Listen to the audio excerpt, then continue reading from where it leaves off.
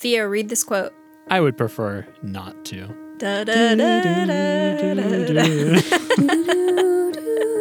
What? No. He would prefer that you not do that. Yeah, I would prefer that you sing the actual theme song instead of the fucking Hobbits theme.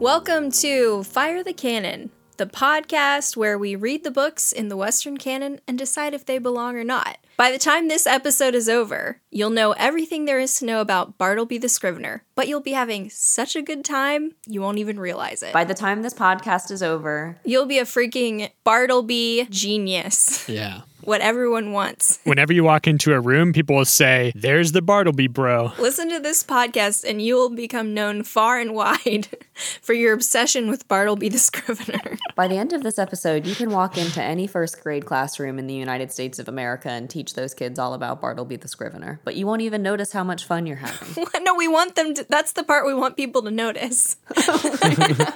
That's the one thing we do want them to know. You're going to learn and you're not going to notice that it was cool. In case you couldn't tell from the fact that we've said the word Bartleby 50 times in quick succession, this week we will be reading Herman Melville's classic American short story, Theo. Bartleby the Scrivener. Hey, Hey, she said Theo. me. She did. Bartleby the Scrivener. Nice. Okay, Jackie, you do it too. Bartleby the Scrivener. All right, Theo? Can you guys introduce yourselves? I'm one of your hosts, Rachel. I'm the other host, Jackie. And I produce both of them. My name is Theo. Okay. Theo is the reason we exist. He's the reason for the season. Yeah. So you might be sitting there in your car or your space pod or wherever it is House. that you are, your home. Yeah. You might be sitting there wondering, what is a scrivener anyway? Well, I'll tell you. Rachel, what's a scrivener? It basically means a scribe. It's someone who copies things. In this particular story, it's law clerks who just kind of copy legal documents back and forth. Yeah, the story was written in 1853. So back in the day, they didn't have copiers, and we still don't really have copiers because I've never encountered a copy machine that actually works. So I kind of wish we still had scriveners. Wow. Dang. That was observational as fuck. I know, hot take on copiers. Yeah. Is your name Jackie or Jerry Seinfeld? That makes me feel sad. Take that back. You did observational humor. What's the deal? Yeah. I thought you were just saying it was a bad joke. No, Jerry Seinfeld is famous for his good jokes, Jackie. Oh, I thought you were just telling me I was like out of touch or something. Okay, never mind. Now I'm happy. Oh. What I'm saying is we could put a man on the moon, but we can't like make a copier that doesn't jam every 10th time you use it. That's bullshit. Yeah. I wish I had a scrivener. I don't think you read the story properly then. He doesn't have a good time with any of his scriveners. So the narrator of the story is, I don't think we get to know his name, right? But he's a lawyer. He's an old lawyer, works on Wall Street. He decided that he didn't want to be the passionate kind of lawyer that goes into courts and like argues cases and stuff. He's not very flashy, so he just likes to kind of work on low profile cases. He never has to go to court. He just writes up things. He says he wants to be comfortable. So he picked a job where he's never going to be stressed out. He never has to like rush to prepare a case. It's just all like pretty boring stuff. Very boring. But he's happy with it. He's content. Yeah. The unnamed narrator has two scriveners when the story starts, one named Turkey, one named Nippers. He also has an office boy called Ginger Nut. These are nicknames, right? They are nicknames. We never learned their real names. Okay. Do you remember how they got the nicknames, Jackie? Yes, I do. Oh, I'm excited to hear how Ginger Nut got his nickname. Theo? I know Turkey. So Turkey is like a kind of squat older Englishman, and he has a very red and radiant face, but only in the afternoon. So Turkey in the morning from the hours of like whatever until noon is a very calm and polite guy, and he's great at his job. And then as soon as it hits noon and he goes and like has a drink at lunch, I guess, he basically flips a switch and turns into this like red-faced maniac, and he's always throwing things and just like getting ink blots all over the important papers and all kinds of stuff. So they call him Turkey because he's got like a red face, I guess. I actually don't remember why Nippers is called that. It's not laid out as clearly. The narrator explains that Turkey, is a great worker before lunch and then a bad worker after lunch due to his drunkenness. And Nippers is the opposite. He's a bad worker in the morning because he has indigestion. And then after lunch, he's a great worker and has like a wonderful temperament. The implication seems to be that Nippers, he either gets it because he like takes a nip, some little nips of alcohol over lunch that settles his stomach. Yeah, like he's clearly hungover in the morning and that's why he's having a bad time. And then when he drinks, he feels better. They say it's indigestion, but yeah. They say it's indigestion. Right, he's probably hungover. And then it also could be that Nippers conducts business with people he calls clients who are like kind of shady individuals. He does that out of the office too. So there's some He'll implication. say, here's my client, but it's clear they're like collecting bills and Right. So it looks like he is involved in some kind of shady stuff. Maybe they're like nipping some things he shouldn't be, some possessions or something, or he could be involved in gambling or whatever. But yeah, so that's where he gets his nickname. So there's one who's Yeah. a morning person and one who's an afternoon person. Yes.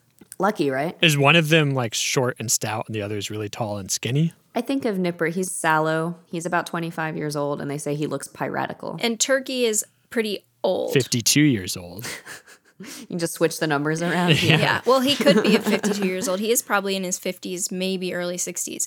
The narrator says that he tried to tell Turkey, like, you're getting on in years. You're such a great worker in the morning. You should start taking half days and just go home after lunch. Just go home and rest at night. I guess he said it to him in the morning because Turkey's like, oh no, if I'm so indispensable in the morning, I've got to stay and do the rest of my work. And you're saying that I'm old, but we're basically the same age. And if you can handle it, I can handle it. And so he just lets him stay on. Nipper's kind of reminded me of myself in a way because... Always hungover at work. Yeah, well that, but also more importantly, he's constantly just fidgeting with his like workstation and he can never ever get comfortable. And it says like he has a scrivener's table where he sits and like copies the papers basically, but Scrivens. yeah, he scrivens. And he says he can never get this table to suit him. He puts chips under it. He puts blocks of various sorts. He puts pasteboard under it. He puts little tiny pieces of folded blotting paper under the legs. Sometimes when he wants to ease his back, he like brings the lid up at a very sharp angle and it looks like he's writing on a roof. And then sometimes when he doesn't want to write at a sharp angle, he just stands up over it, but then that hurts his back. And then when he sits down, it hurts his arms. And so basically he never knows what he wants. And what it seems like he wants is to just not have a table. He will frequently pick up his desk and like slam it on the floor of the office and the narrator will hear it. If I was but strong enough, I would be doing that all the time. So if at some point, audience, you hear some loud banging, that's from when Jackie picked her desk up and dropped it on the floor multiple times. And now do you want to hear about Ginger Nut? I love Ginger Nut. Ginger Nut. Hey, Theo, why don't you guess why he's called that? For some reason, since the last time you said it, I had it in my head that his name was Ginger Nuts. This is the redheaded kid who never wears pants to work. Go, Jackie. Say another one. The nasty one. Oh, Jackie gets the award this episode. We should deliver that award, or not deliver. We should award that award to someone. Inflict The that Ms. award. Jackson award. Jackie every time. That's our new bit that we do every episode from now until in perpetuity. Didn't you think that was a good name, though, that I came up with? Ginger Nuts? No, the Miss Jackson Award. Oh, that's pretty good. I don't get it. No, my name ain't Baby. It's Janet. Miss Jackson if you're nasty. You don't know that song? It's surely not the Baby Award. It might be the Janet Award, but it's definitely the Miss Jackson Award. If you're nasty, yeah, you get the Miss Jackson Award. Wow. So there you go. Jackie gets it this time, unless Theo does something horrible. Okay. Did you want to guess, Theo, or now that you've learned that it's just one ginger nut, you're over it? Ginger Nut. Okay. It's some sort of treat or something that people ate in the 19th century. Jackie? You're correct. Yep. It's a little like a spicy ginger cookie, pretty much. Oh. And they call him that because the two scriveners frequently send him out to buy them ginger nuts. It's like 6 or 8 a penny. Wow. And so they just like give him their coins and they say, go buy us some. And then they munch on them all day long. They call him that because that's what they always make him buy. It's kind of dehumanizing. Yeah. I guess someone could be grumpy in the evening. Maybe there's a missing third character. Oh, you're right. I don't know. Maybe. Well, maybe Ginger Nut's grumpy in the evening, but they don't know because he's at home. He probably is because he's 12 and he probably just needs a little bit of an earlier bedtime. Yeah. Yeah. He can't drink at all. Yeah, why do I have a job? I'm 12 years old. What if Ginger Nut is just always drunk? Yeah, it's like the Hulk. Oh, sorry, go ahead. This is stupid. Go ahead. The Hulk is always drunk. You wouldn't like me when I'm sober. He's always angry. Yeah, there's that really stupid line where they're like, how did you learn how to control your hulkiness? And the Hulk says, it's easy. I'm always angry. And it's supposed to be this big moment. Like the soundtrack sets it up as this like awesome thing that he says. But he is the Hulk all the time. No, he's able to control it now because he's just constantly at a level of simmering rage, I guess. It's so stupid. So if he ever gets happy, what happens? He would stop being able to control his transformation into the Hulk, I guess. Oh no. Sorry, Mark. Don't make him happy. So like what? You won't like him when he's happy. But, gosh, that'd be a horrible life though, to constantly be getting angry. Like I feel like you just have to be checking Twitter all the time or I something. feel like I could always be angry a little bit because of the government. You kind of have a wrathful side to you. I am always a little bit angry. Theo, just try being a woman, okay? It's hard. And now things got real. Gosh. So you know what I'm going to say, right? One of us has to be Turkey, one has to be Nippers, and one is Ginger Nut. I'm pretty sure I'm Nippers. I'm Turkey. Theo's got to be Ginger Nut. Yeah. Rachel's Turkey. Well, here's the thing. You are more of a morning person than I am. Yeah. So you should probably be Turkey, right? Oh, I guess. Jackie is the one who lifts her desk up above her head and drops it to the floor all the time. And I'm good-natured at night. That's the more important I'm quality. good-natured all the time. I guess. Anyway, we've solved that conundrum. So should we Can't actually... believe you said I'm not in a good mood at night. Here's the thing. My name can't be Ginger Nut because that's not what you guys make me do all the time. What's the thing you make me do all the time? And then No. that will be my name. We call you the producer because you constantly produce. They call him Ginger Nut because he constantly acquires ginger nuts. Ginger Nut. I am very productive. Okay, then how about I'm producer? No, you're Ginger Nut. You're Swilly Willy and you're what are the names? Willy Willy. Turkey and Nippers. Turkey and Willy Nippers. Willy, Pigeon, Okay. and Produce Boy. Produce nuts. Produce Nuts. Okay. I don't know.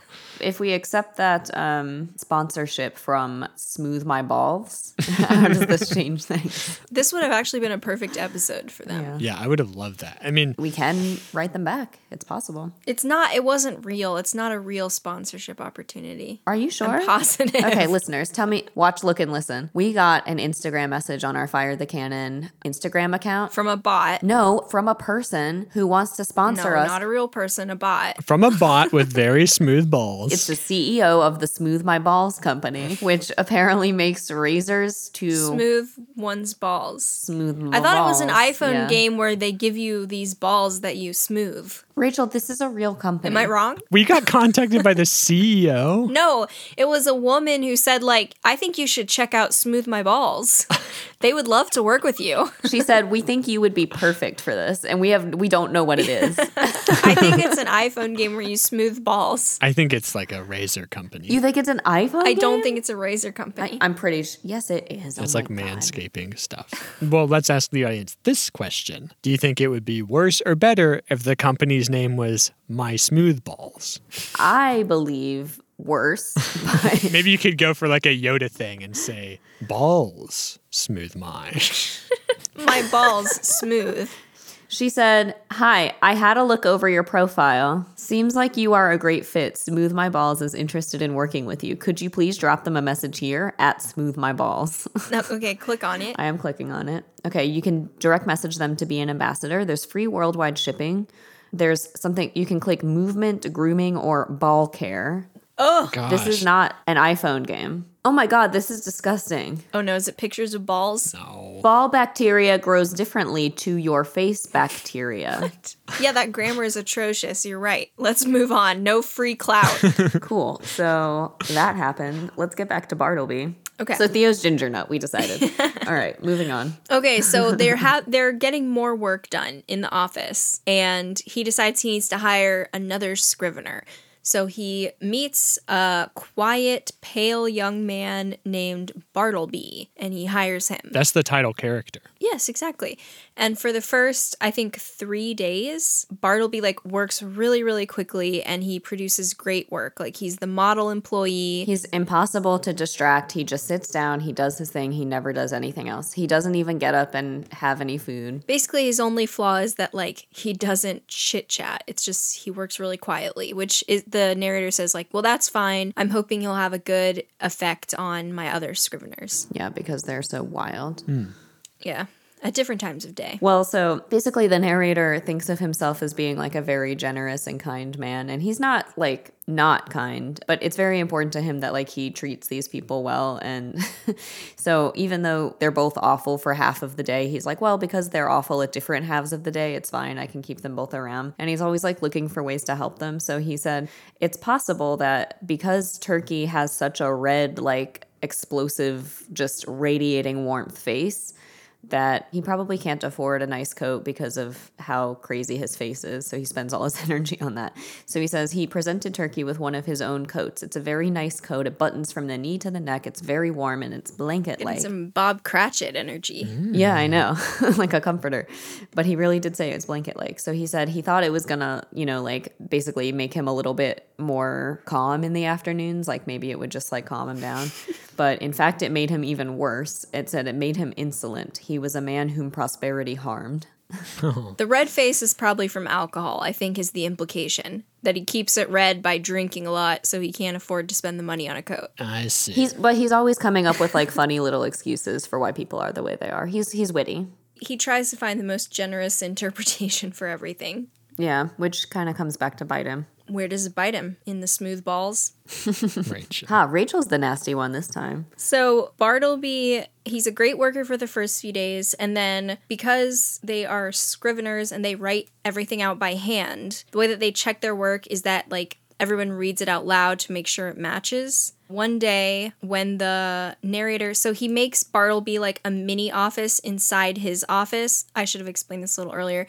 And so inside his office, it has 2 windows, and one window looks out on basically like a black brick wall, and the other window looks out into the white, like inner painted hallway of the building, the stairwell. So none of them actually look outside. So neither one has a really good view. So he uses like a little screen in his office to give Bartleby a mini office, and whenever he wants Bartleby to proofread or copy something, he can just like hold his hand out and hand him the paper. Mm-hmm. So finally on like the 3rd day or something, he holds out the paper for Bartleby and Bartleby doesn't respond, and he says like, hey, can you proofread this? And for the first time, Bartleby says, I would prefer not to.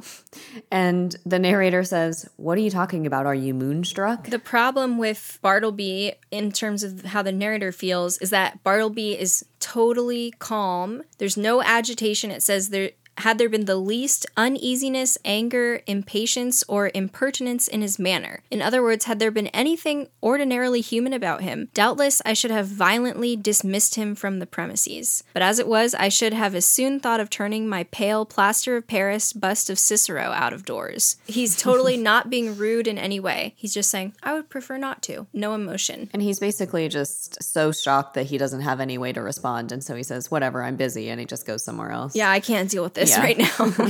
So he calls Nippers to do it for him.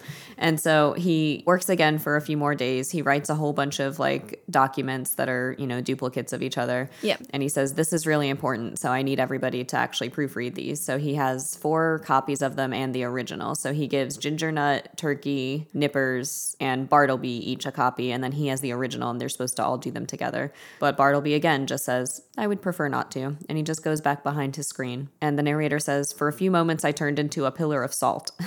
And then he demanded the reasons for this extraordinary conduct. And they ask him, why do you refuse? I would prefer not to. He never says anything else. So he tries to reason with Bartleby. And he says, these are your copies that we're about to look at. If you do this with us, it's going to save you a lot of time. So we'll get all of them done at once. Uh-huh. You're the one who made the copies. You're supposed to help. Isn't that true? And he says, yeah. So will you do it? He says, you agree that this makes sense? And he's like, yeah. And then you're going to do it, right? No. I would prefer not to. So he says to Turkey, he says, am I not right? And because it's the morning and Turkey's nice, he says, with submission, sir, I think that you are. And then Nippers, he says, what do you think of it? And because it's the morning, Nippers is like, kick him out of the office. And he asks Ginger Nut, and Ginger Nut says, I think he's a little loony. Yeah. So the narrator's like, okay, you've heard everyone. We all agree. Come on, come do what you're supposed to do. And he doesn't respond at all this time. He just stays behind his screen. Can they see him at this point, or are they just talking to the screen? He's behind a screen, but So they know he's there, but they're not looking at him. Yeah, when he's behind the screen, he can't be seen. He put him there basically so that he could give him instructions verbally, but they wouldn't have to see each other. But he just stays behind the screen, doesn't say anything. So everyone else does it, and they keep making like little comments about Bartleby every couple pages, he says. And Nippers, again, because Nippers is mad in the morning, he's super pissed, and he's just like making signed little comments. Hissing. Wow. Some days pass, and he's, working on some more scrivening. The narrator starts to notice that Bartleby he doesn't ever notice him leaving or eating dinner. It seems like he's only surviving off of ginger nuts. He says he lives on ginger nuts. This is what I'm observing. He must be a vegetarian. And then he says, but no, he doesn't even eat vegetables. He only eats ginger nuts. And then he thinks about what must it be like to live on ginger nuts? Like, what does that do to you? They're so spicy, but yet they're not giving him a spicy personality at all. They're having no effect. He says ginger then had no effect upon Bartleby. Probably he preferred it should have none. And it says nothing so aggravates an earnest person as a passive resistance. So it's because of the fact that he's so passive and never argues and doesn't get angry and shows no emotion that it's so aggravating to the narrator. But he doesn't get rid of them because he thinks, I can get along with him. Like he does his work, whatever. Like he's not being insolent. Yeah, he says if I turn him out, then he's probably going to be like abused and probably starved to death. So he says here I can cheaply purchase a delicious self-approval. So basically he says it'll be good for my soul. It'll be good for my self-esteem. I'll be able to think of myself as a good guy as long as I just keep employing him. Yep. He's a pretty good boss. Well, yeah. Well, he's trying to be, it seems, but he says that he's trying to just deal with it. But then later on, he again asks Bartleby to compare some papers, and Bartleby still says he would prefer not to. So now he asks his other scriveners again, but since it's the afternoon, this time Turkey he says, well, I'm gonna black his eye for him, and Nippers is like, oh, I'm sure it's fine, like, it's not a big deal. The narrator tells Turkey, like, calm down, you don't need to fight him, I'm sure it'll be fine, don't worry about it. Let's not beat him up today. But then something bad happens. So, and it's because the narrator says a little evil impulse woke up in him, and he decided, you know what, I'm just going to make him do something. And he says he remembers that he's never seen Bartleby leave the office because he's always the first one there and the last one to leave. And he says, hey, Bartleby, can't you go to the post office and pick up something for me? And at this point, he prefers not to. And he says, you will not? And he says, I prefer not. So now he won't even directly say that he's not going to do it. Then he's like, okay, well, could you just go into the other room and tell Nippers to come in? And even that, Bartleby says he would prefer not to do. So at this point, the narrator, it says he's starting to get very angry, but he thinks, okay, day's almost over. I'm just going to go home. He just says, all right, the end result of this is that I just have this pale young scrivener living in my chambers. He's still copying things for me, but he never does any other work at all. But this is fine. And he won't do any errands. Wow. If we ask him to do anything, he just refuses point blank. But I'm used to it. I don't mind. He's a valuable acquisition. Yeah, he says, like, I have the utmost confidence in his honesty and he can trust him with anything, because a guy who, openly tells you that he doesn't want to do any other work isn't going to lie to you. Yeah, basically. So he trusts him a lot. We've all had a roommate like this, right, Rachel? We certainly have, Jackie. No, I mean it. I feel like everybody has a roommate where you're just like, infuriates me, but okay, but we just gotta live together. You two were famously roommates for like 5 years, right? Famously, yeah, for a while. Who else were you roommates with, Jackie? Rachel and I had several other roommates. Oh my God, there's so many weird roommate things that happen. Theo, did you ever not like any of your roommates? Because I feel like you typically like them. That old Latina Trump supporter. Oh, yeah. You liked her okay, right? Or she liked you or something? She gave you haircuts. She gave me one haircut and it wasn't good. And she also made fun of the hair on my ears when she did it. Oh. Isn't she like 80? I'm sure she has hair on her ears. She made a face. I was like, what's wrong? And she like touched the hairs on my ears. Oh. And she was like, I have never seen that. Wow. And she's been cutting hair for like 50 years. She has been so close to people's ears for so many decades. And she told me that she's never seen anything like the hair that grows on my ears. I don't think it's that noticeable. One time Jackie said, do you want to hear another Jackie criticism of Theo? Yeah. Oh no, what did I do now? One time we were at Rachel's house and we were watching TV and I was sitting in front of Jackie and Jackie said, do you have a feather behind your ear? Okay, I didn't know. I didn't know. Like she thought it was like a down feather. And Theo was so upset that he still hasn't forgotten it. So the narrator goes to church one Sunday because there's a celebrated preacher preaching, and he thinks, oh, well, I'll just check out the office. So he goes to the office and he tries to open it with his key, but there's something inserted from the inside that's preventing the key from going in. And he says, like, hello, hello. And then Bartleby unlocks the door and leans out. He's disheveled and he's like wearing an undershirt. And says, oh, sorry, I'm deeply engaged right now, and I prefer not to admit you at present. But if you walk around the block 2 or 3 times, by then I probably will have concluded my affairs. And then he just goes back in and closes the door. Jeez. The narrator describes his demeanor as cadaverously gentlemanly nonchalance. And he says he incontinently slunk away from his own door and started walking around. So he's just like being made a total fool by this guy. Like can't get into his own office, like sees that this guy is like living there, opening the door on a Sunday all disheveled and half dressed, and it's just like, oh, okay, well, take your time. Right. He says, like, I'm sure he's not immoral.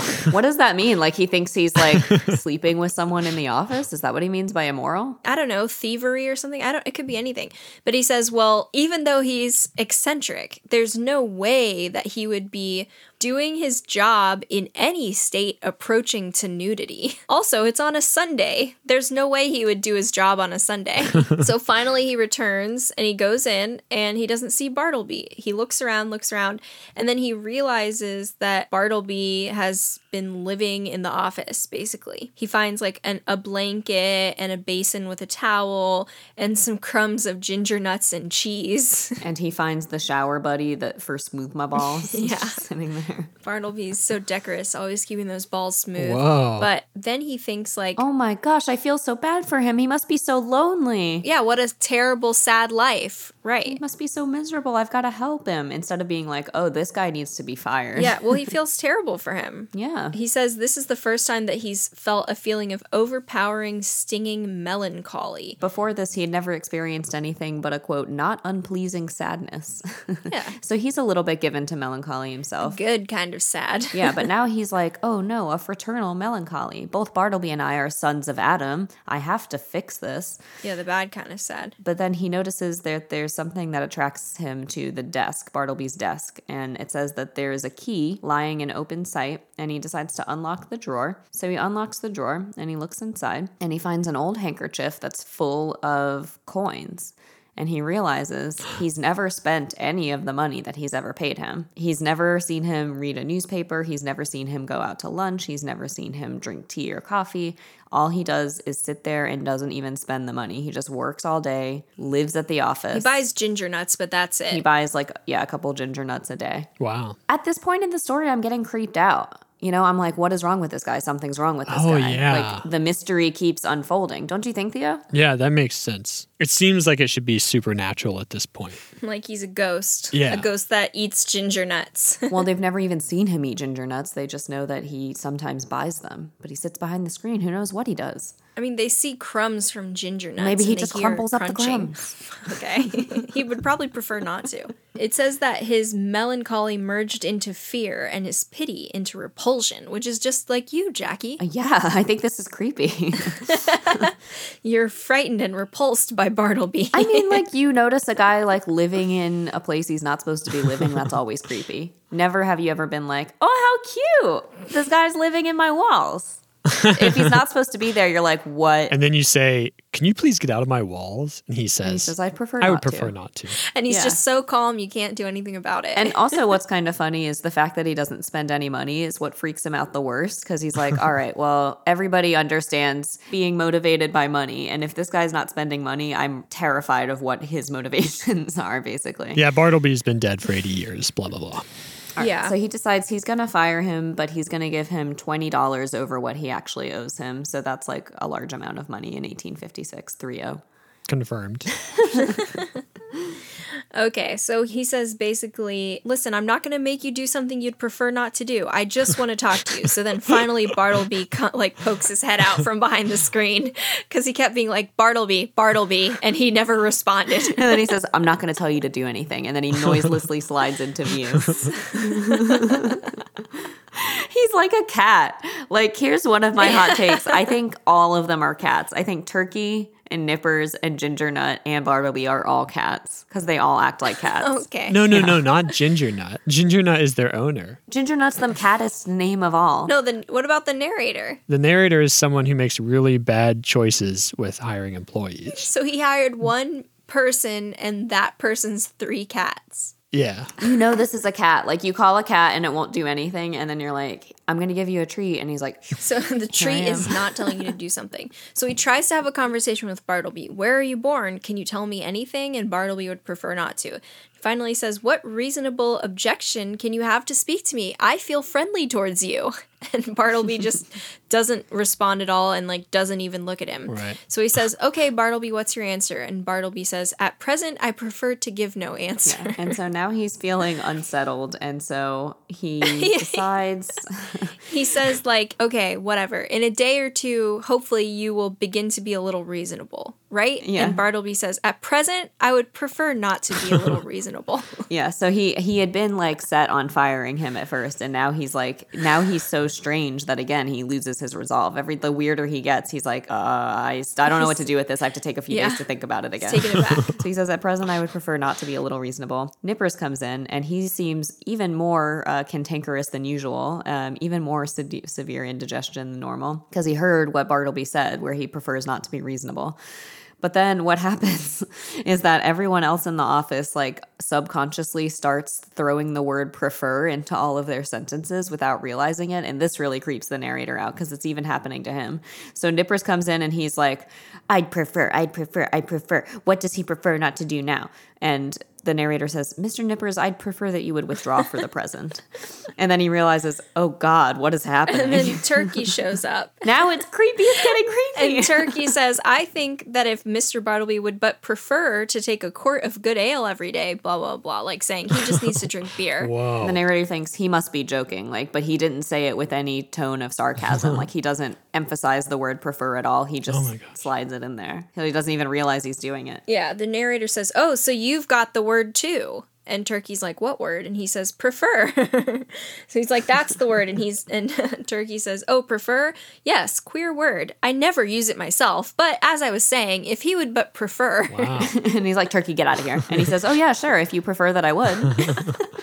I love this part of the story. Yeah. Everyone's starting to prefer things. Yeah. The next day, Bartleby is just in his little sub office and just staring out the window at the blank wall. And the narrator says, what now? No more writing? And Bartleby says, no more. No more. And the narrator says, and what is the reason? And Bartleby indifferently replies, do you not see the reason for yourself? Yeah, no question mark. Do you not see the reason for yourself? And so the narrator looks at him and realizes that his eyes look dull and glazed over. And he says, oh, well, probably because he's always writing by this dim light of the window, he might have injured his vision. Yeah. And he's touched. And he said, oh my God, I had no idea. Look, it's of course reasonable for you to abstain from writing for a while. Yeah, take some days off. No worries, Bartleby. Yeah, why don't you go exercise in the open air? Take all the time you need. But instead of exercising in the open air or taking any days off, he just sits there. He doesn't leave. He doesn't go outside. Finally, the narrator says, well, he says, like, aren't you going to copy? And Bartleby's like, no. He says, but if your eyes were entirely well, even better than before, wouldn't you make copies again? And Bartleby says, I have given up copying, and slides aside. I love the movement. Like, he's always like sliding in wordlessly. Yeah. Like, he is a ghost.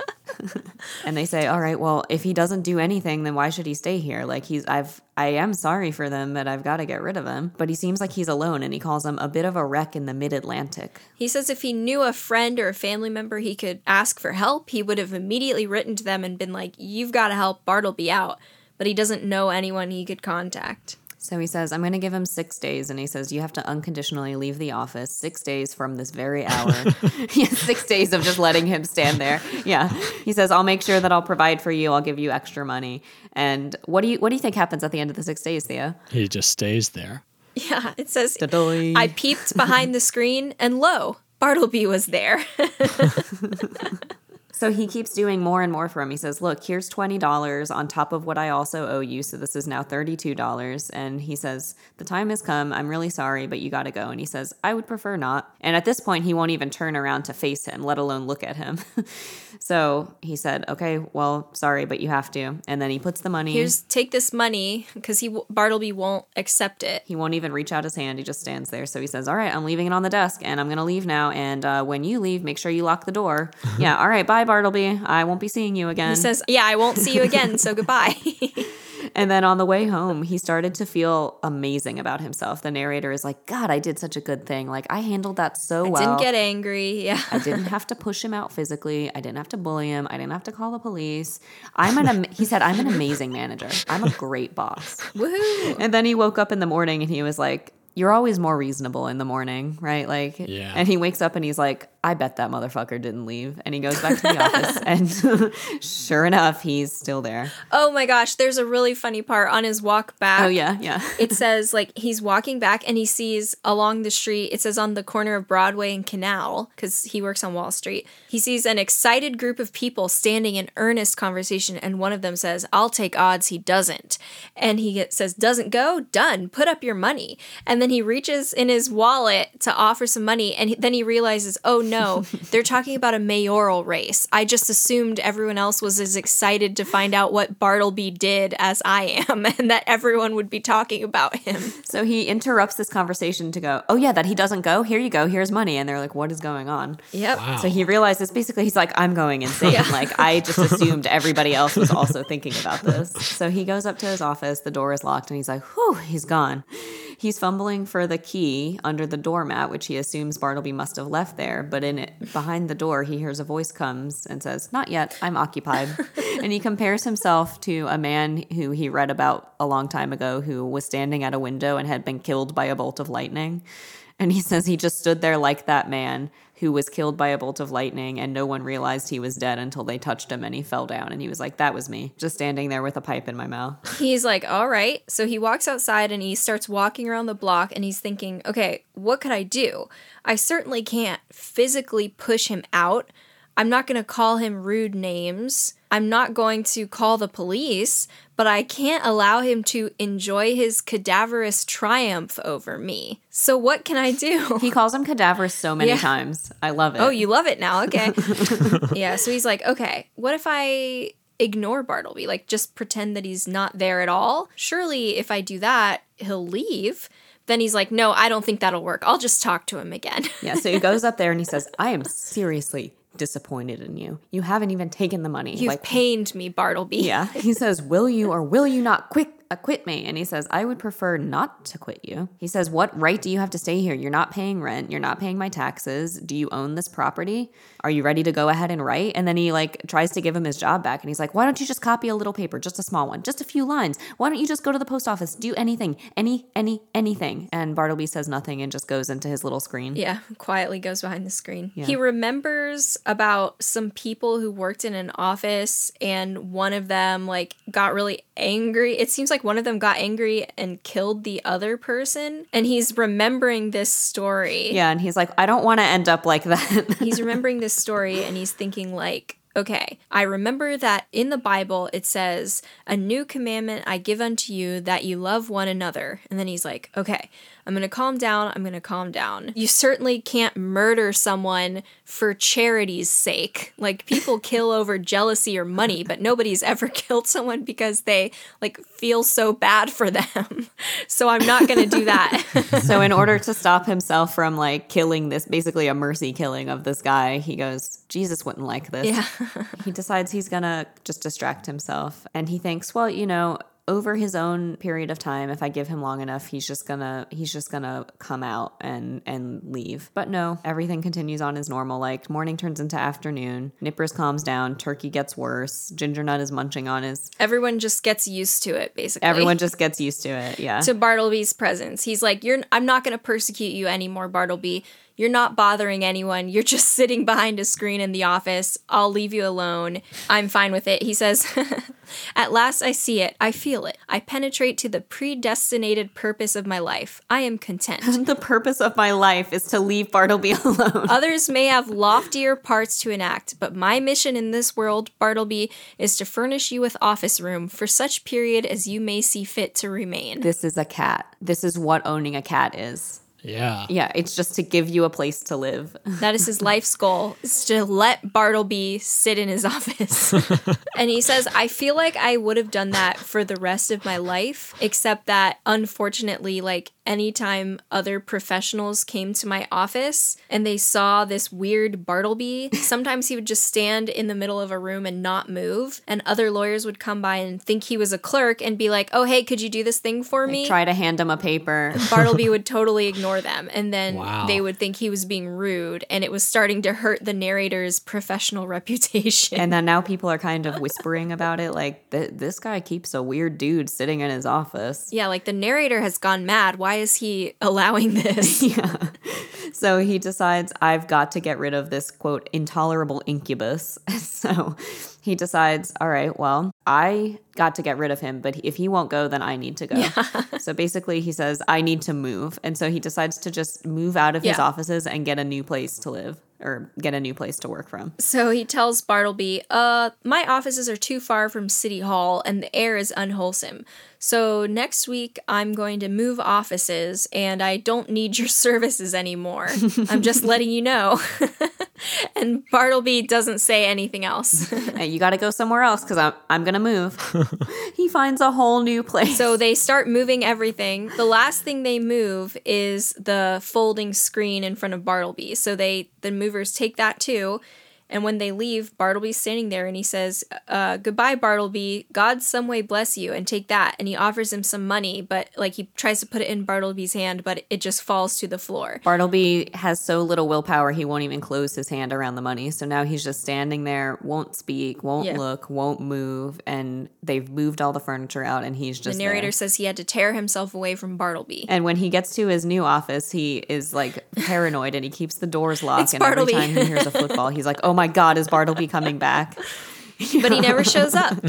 He never shows up. And he's like, whew, that's over. But one day, an annoyed stranger shows up and says, did you used to be at this office? And he's like, yeah, it was me.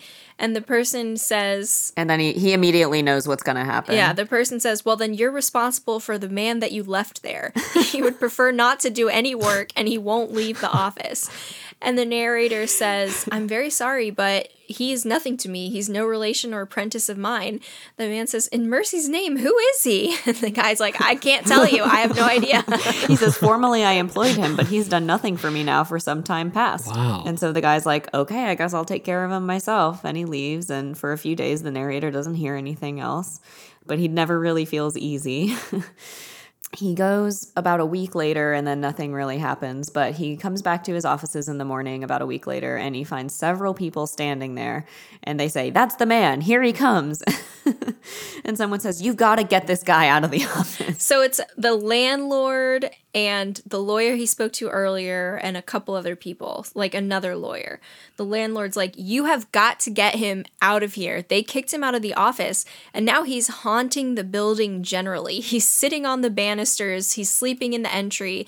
Everyone's concerned. You have to do something right now. Some people are worried that a mob may come to take care of him, and so you've got to do something. And so they say, the narrator is like, okay, well, he tried to, protest, like, I don't know this guy. He's not related to me. I'm not responsible for him. But then he's like, all right, I've just got to give it my best shot.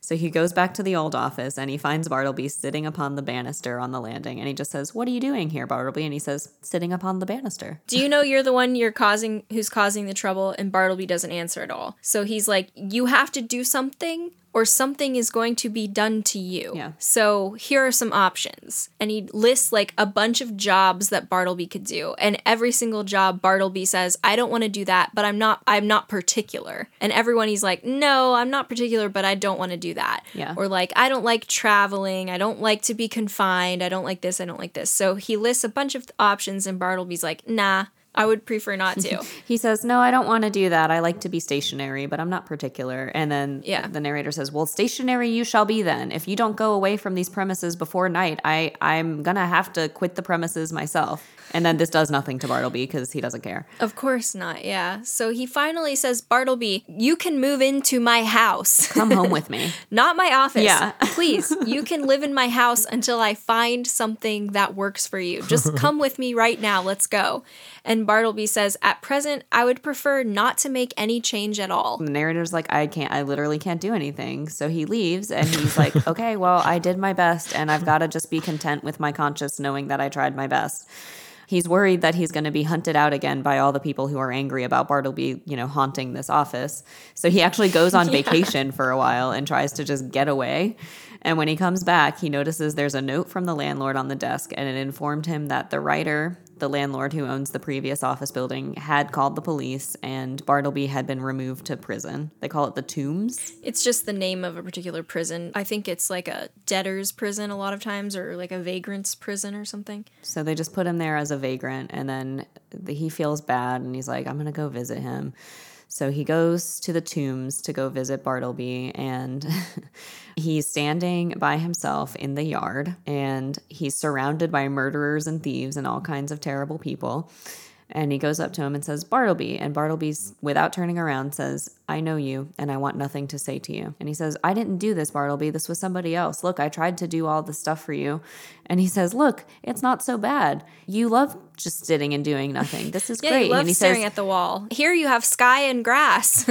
And Bartleby's like, I know where I am. And he wouldn't say anything else. And then he talks to the jailer, and the jailer's like, is that your friend? Because he doesn't eat anything, and he's going to starve. Basically, if you pay bribes, they can get them better food. Whoa. So he gives the grub man a bunch of money, and he's like, take really good care of him. Give him the best possible food. And the guy's like, oh yeah, my wife will make his dinners for him. Wow. And his name is Mr. Cutlets. That's weird, right? Cutlets? Mr. Cutlets. It could just be a nickname. Who knows? So the grub man is like, well, then introduce me to him so I can get to know him. And so he brings the grub man up to Bartleby and says, this is Mr. Cutlets. And Mr. Cutlets is like, I hope you'll find it very pleasant here. I'm going to make you some nice dinners. Wouldn't you like to come and have dinner? Yeah, like, come have dinner with my wife and I. Yeah. And he says, I prefer not to dine today. It would disagree with me. I am unused to dining, basically.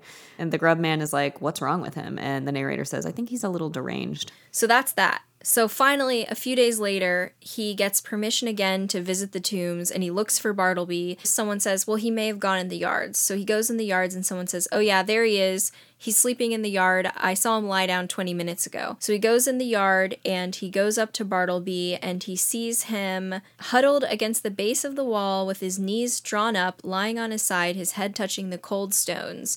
Bartleby's not moving. He looks like he's asleep. But and then he feels Bartleby's hand and realizes that he is dead. So the grub man arrives and says, well, I've got his dinner. Is he not going to eat today either? Or does he live without dining?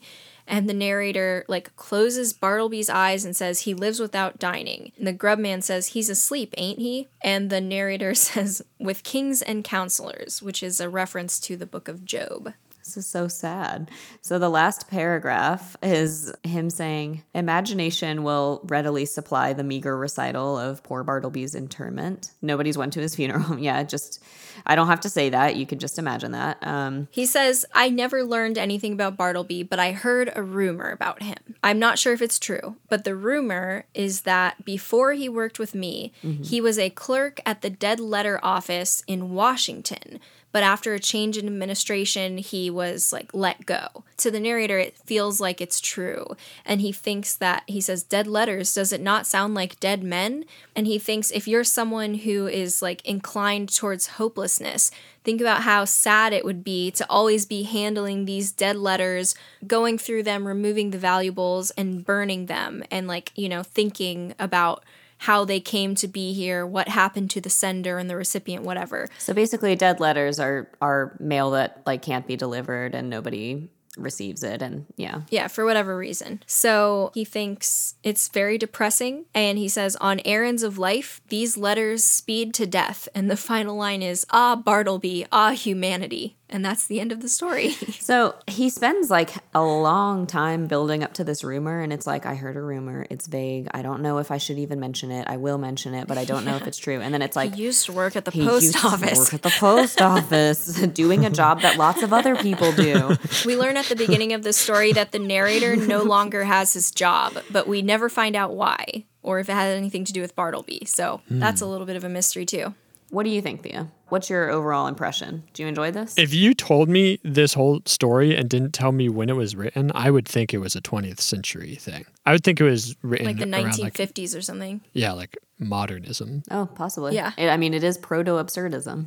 Yep. Some of the things that one could think. So I've seen somebody suggest that like it's possible that Bartleby represents another side of the narrator's personality, and that he like him giving him a screen in the corner of the room is his like closing himself off, like literally closing off that part of his personality and trying to like separate it from himself. And so maybe Bartleby's not actually a real person.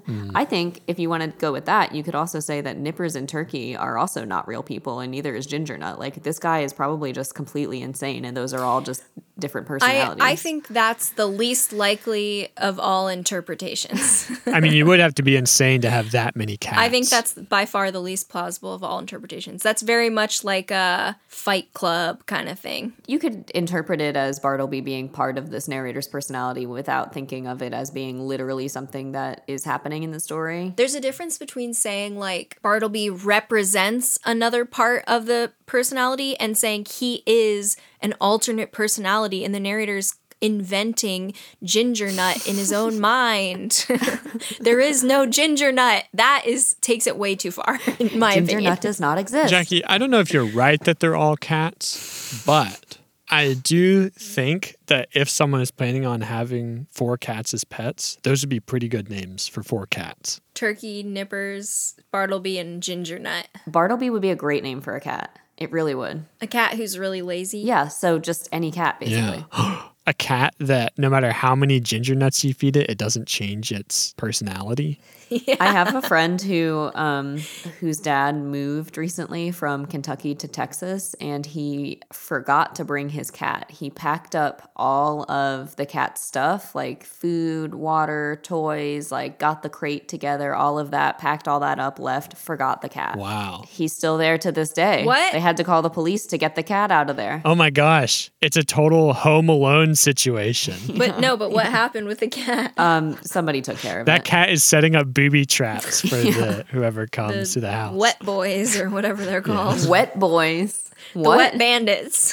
The Sticky Bandits? I thought they were called the Wet Bandits. Who are the Sticky Bandits? Home Alone Bandit. Yeah, they're the Wet Bandits. I can't believe you thought I was so absurd for guessing the Wet Boys. That's disgusting.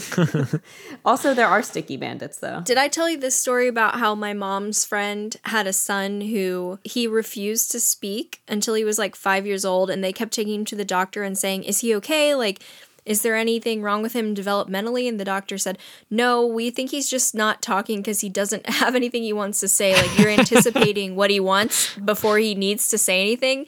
And then he was like 4 or 5 years old and just sitting there. So they're sitting at dinner, they're like eating, and then he just says, "Love Home Alone 2."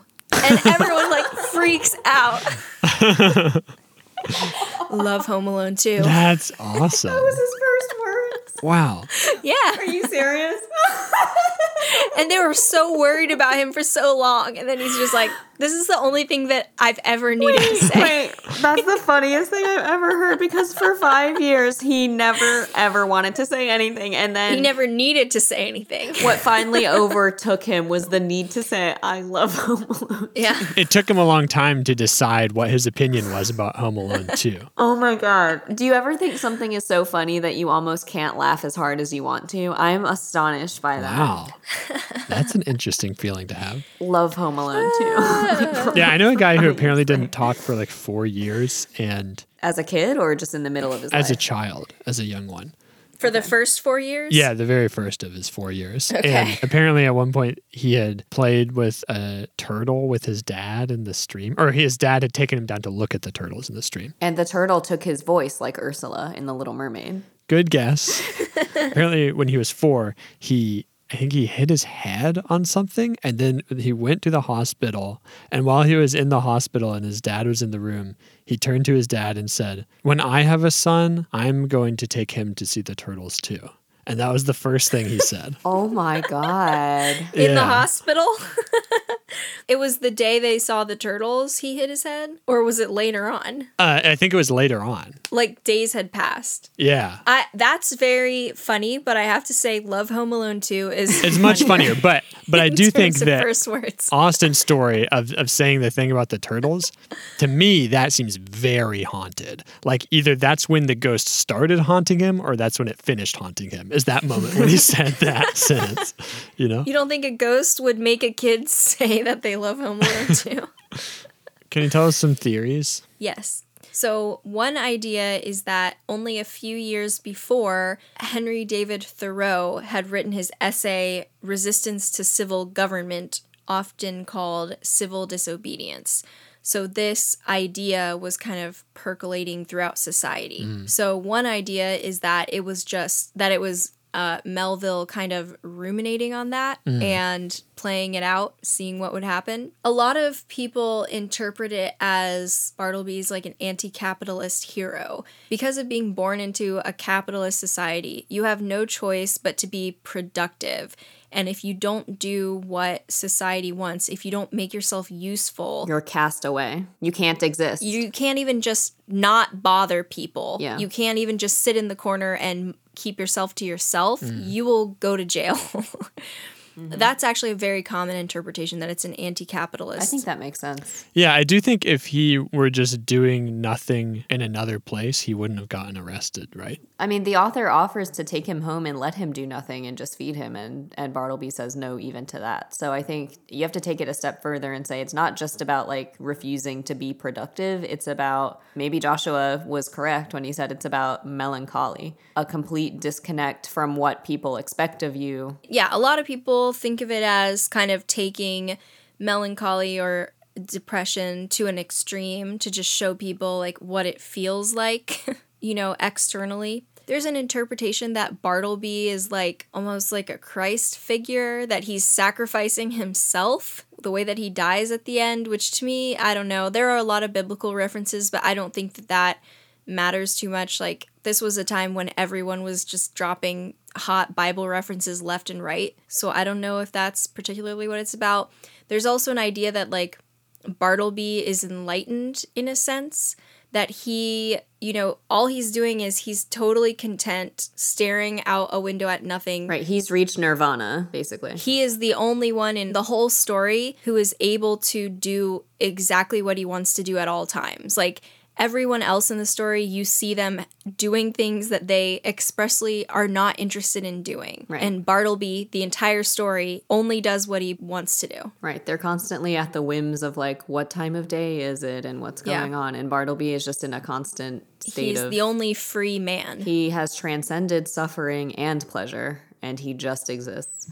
I think there is something to the whole, like, this might be part of a representation of the narrator's psyche, because he talks about how, like, I chose this job so that it would be easy and comfortable and I wouldn't have to do very much. But he's, like, endlessly struggling with what to do with Bartleby and how to think about him, and, like, his lack of industry and his cadaverousness, but then also his ultimate harmlessness. And he's, like, really struggling with that. And I think maybe the narrator might be thinking, should I have done something different with my life? Like, I'm old now. Feeling guilty for not being productive. Yeah, like maybe I should have done something to like be more helpful, or just to be anything rather than just to live my life being comfortable. And now I'm almost at the end of it, and maybe I should have done something a little more impactful. He's angry at Bartleby about that because he's reminding him of what his own maybe shortcomings were. There is an article that is basically saying the attempted interpretation of Bartleby is a joke by Melville on the audience, that it was specifically written to be resistant to interpretation.